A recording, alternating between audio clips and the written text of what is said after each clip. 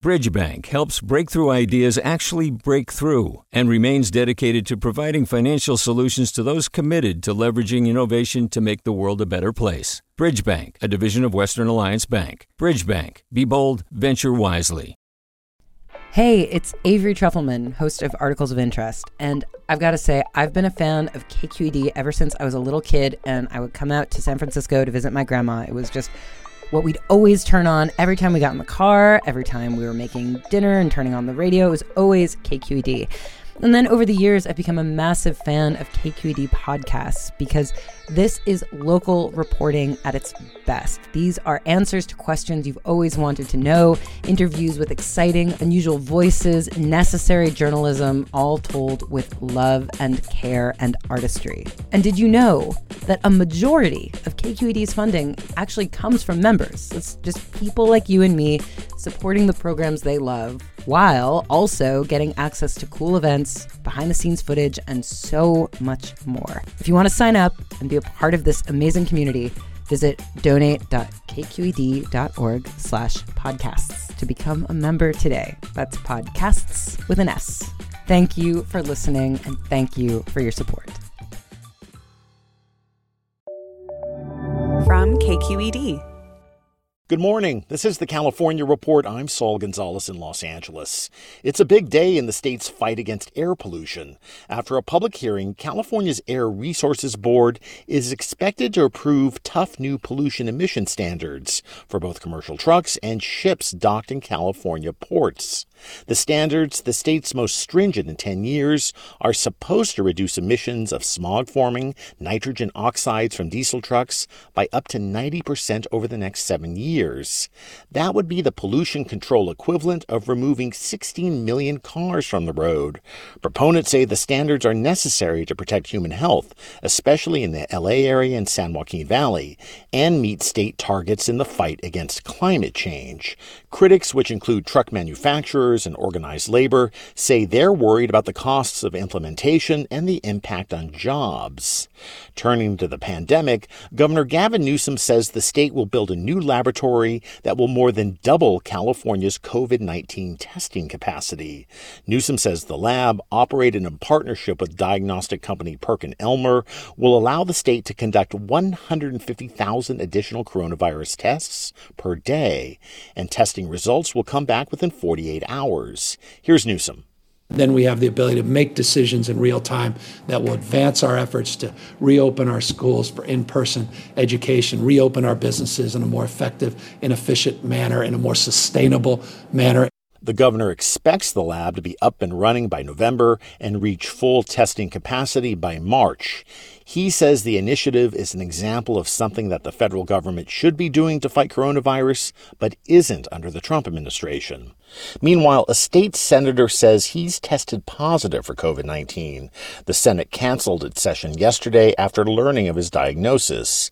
And KQED's Katie Orr says the case comes as lawmakers are already scrambling to finish their legislative work. San Diego County Republican Brian Jones confirmed on Twitter he's tested positive for COVID-19. The news comes in the final week of the legislative session. In a statement, Senate Leader Tony Atkins said Jones had been in the Capitol this week. Lawmakers have until the end of Monday to finish up their work for the year, and having taken several unplanned breaks because of COVID, there isn't any time to waste. Atkins says the Senate is conducting contact tracing, and she said it will complete its business by next week's deadline. For the California Report, I'm Katie Orr in Sacramento. A coronavirus outbreak at a poultry processing facility in California's Central Valley has tripled in size since last month. That underscores just how vulnerable, often low-paid, immigrant workers are in America's food supply chain. KQED's Alex Hall has that story. Foster Farms sent out a flyer to employees at its Livingston plant this week saying 341 workers have tested positive for the coronavirus, and 9 employees have died from complications of COVID-19. Erika Navarrete is vice president of United Farm Workers, which represents around 2,000 workers at the plant. It's a big impact because everyone in Livingston and Merced and Edgewater and all that areas work in Foster Farms. She says most of the employees who have died were Latino men and women between the ages of 45 and 55 years old. The majority of the people who pass away, also the family, they were positive. Navarrete says the company has begun a process of testing all plant employees, and the union is pushing to have the workers tested twice a week. The Merced County Department of Public Health did not respond to questions about the outbreak. For the California Report, I'm Alex Hall in Fresno. There were protests last night in Los Angeles and Oakland to show solidarity with protesters in Kenosha, Wisconsin, and express outrage at the police shooting of another black man. Professional athletes also continue their own protests against the killing of African Americans by law enforcement. There are reports Los Angeles Clippers and LA Lakers players will join other NBA team members and sit out the rest of the season after several players boycotted playoff games last night. Here's Lakers superstar LeBron James speaking on Tuesday. We are scared as black people in America. Black men, black women, black kids, we are terrified because you don't know. You have no idea. You have no idea how that cop that day left the house. You don't know if he woke up on the good side of the bed. You don't know if he woke up on the wrong side of the bed. You don't know if he had an argument at home with a significant other. You know, if one of his kids said something crazy to him and he left the house steaming. Or maybe he just left the house saying that today is going to be the end for one of these black people.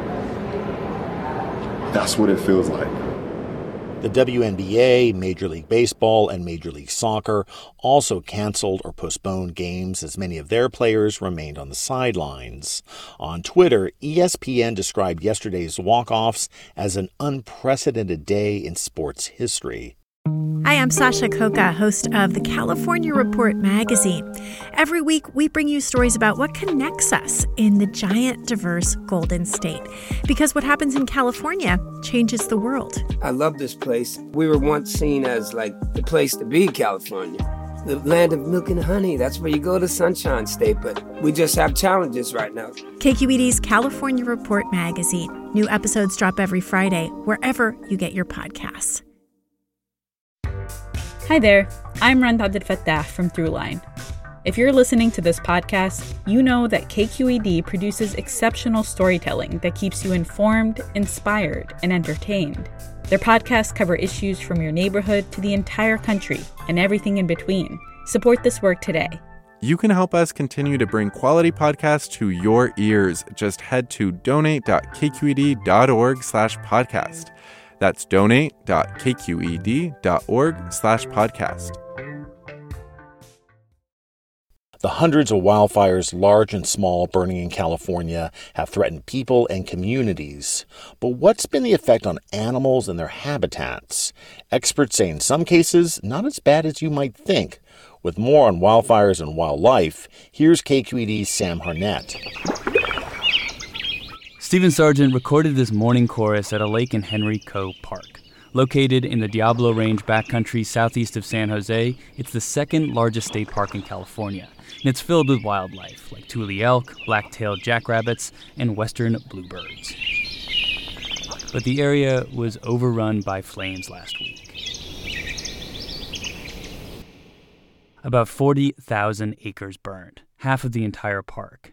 That makes Wes Gray pretty happy. From the ecological standpoint, I think the plants and animals are going to see a great benefit from this fire at Henry Coe. Gray is a natural resource manager for California state parks. One of the things in state parks we're always trying to reintroduce fire because all the plant and animal communities in California are fire adapted. Take redwoods. Big Basin State Park north of Santa Cruz burned, but scientists say most of the redwoods will be fine.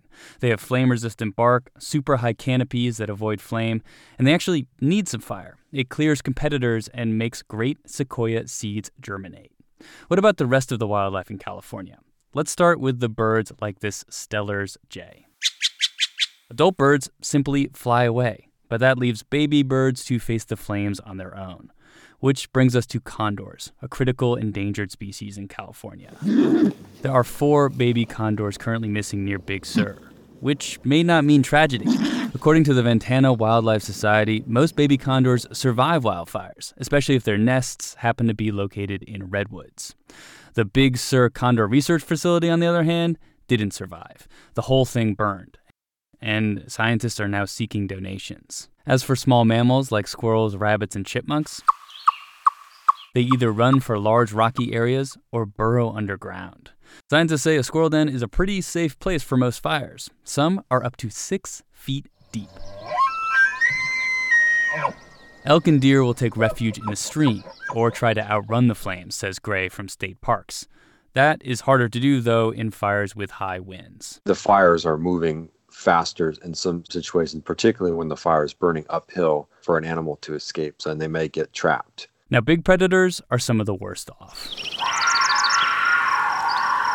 Mountain lions can outrun most fires, but where do they go?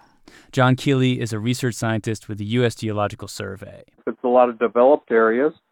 That's a problem because there's no place for these animals to go to. Humans have destroyed so much habitat in California. Over a quarter of the landmass is now used for agriculture. 95% of the redwoods were logged, an estimated 90% of the wetlands destroyed, and the state is carved up by 394,000 miles of road. So when a fire destroys habitat, it's hard for predators to find food. In most metropolitan areas, they see plenty of examples of wildlife coming out of the wildland areas simply due to lack of food. Sometimes a mountain lion survives a wildfire only to die from starvation. This is the real danger, that human-caused climate change and urban and agricultural development has destroyed too much habitat for mountain lions and condors and the like to survive another century with us in their neighborhood. And in the end, they won't be sad about it. We will. For the California Report, I'm Sam Harnett. The wildfires are being fought with armies of firefighters and fleets of planes and helicopters. But can we apply traditional fire control techniques used by Native Americans to stop future blazes from happening and protect sites important to Indigenous people? The California Report's Mary Franklin Harvin has more.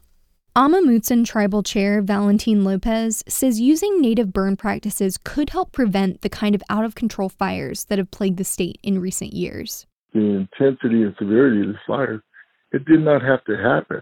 I mean, if they were to restore traditional Native American stewardship of the lands, this would never happen. He also says that the way crews currently prevent and fight fires can pose risks to ancestral native sites, which are often meaningful not because of what's built on the land, but what's concealed beneath the surface. That's not part of our culture, is to build structures that can burn down and stuff like that. So the threat of fire by itself is not a threat to our cultural resource. What is a threat to our cultural resource are the firefighters and the caterpillars and the trucks and the firefighting equipment. At particular risk right now are Awaswas tribal lands in the vicinity of the CZU Lightning Complex around Santa Cruz. But Lopez says many cultural sites have survey maps that fire crews can use in their planning. Be able to get that information about known cultural sites in the mountains. The person's running the fire, to the drivers, so that they'll know to avoid those areas. And he knows that in many cases, as with recent fires, there's so much else at stake that firefighters have to act, despite the potential impact on ancestral sites. For the California Report, I'm Mary Franklin Harvin. And for Thursday, August 27th, that is the California Report, a production of KQED Public Radio. Remember, you can listen to our California Report podcast. Get it wherever you get your podcasts. I'm Saul Gonzalez in Los Angeles. Thanks for listening and have a great day. Support for the California Report comes from California Earthquake Authority, a not-for-profit offering earthquake insurance to help Californians protect their financial futures. For more information, visit earthquakeauthority.com. Eric and Wendy Schmidt, whose philanthropy harnesses the power of people and science to create innovative solutions for a healthy environment, just societies, and opportunities for human achievement. And Hint, fruit-infused water in over 25 flavors, no sweeteners, no calories. In stores or delivered from drinkhint.com. Hint, water with a touch of true fruit flavor. Hey there, this is Brittany Luce from NPR's It's Been a Minute. KQED's podcasts like The Bay, Bay Curious, Mind Shift, Right Nowish, and more all tell the stories of the Bay and beyond with reliable, human-centered journalism. They aim to inspire, make you think, entertain, and expand your understanding of the place you call home. Here's how you can support podcasting at KQED. Showing your support is easy, and you can join Brittany in supporting KQED Podcast too at donate.kqed.org/podcast. That's donate.kqed.org/podcast.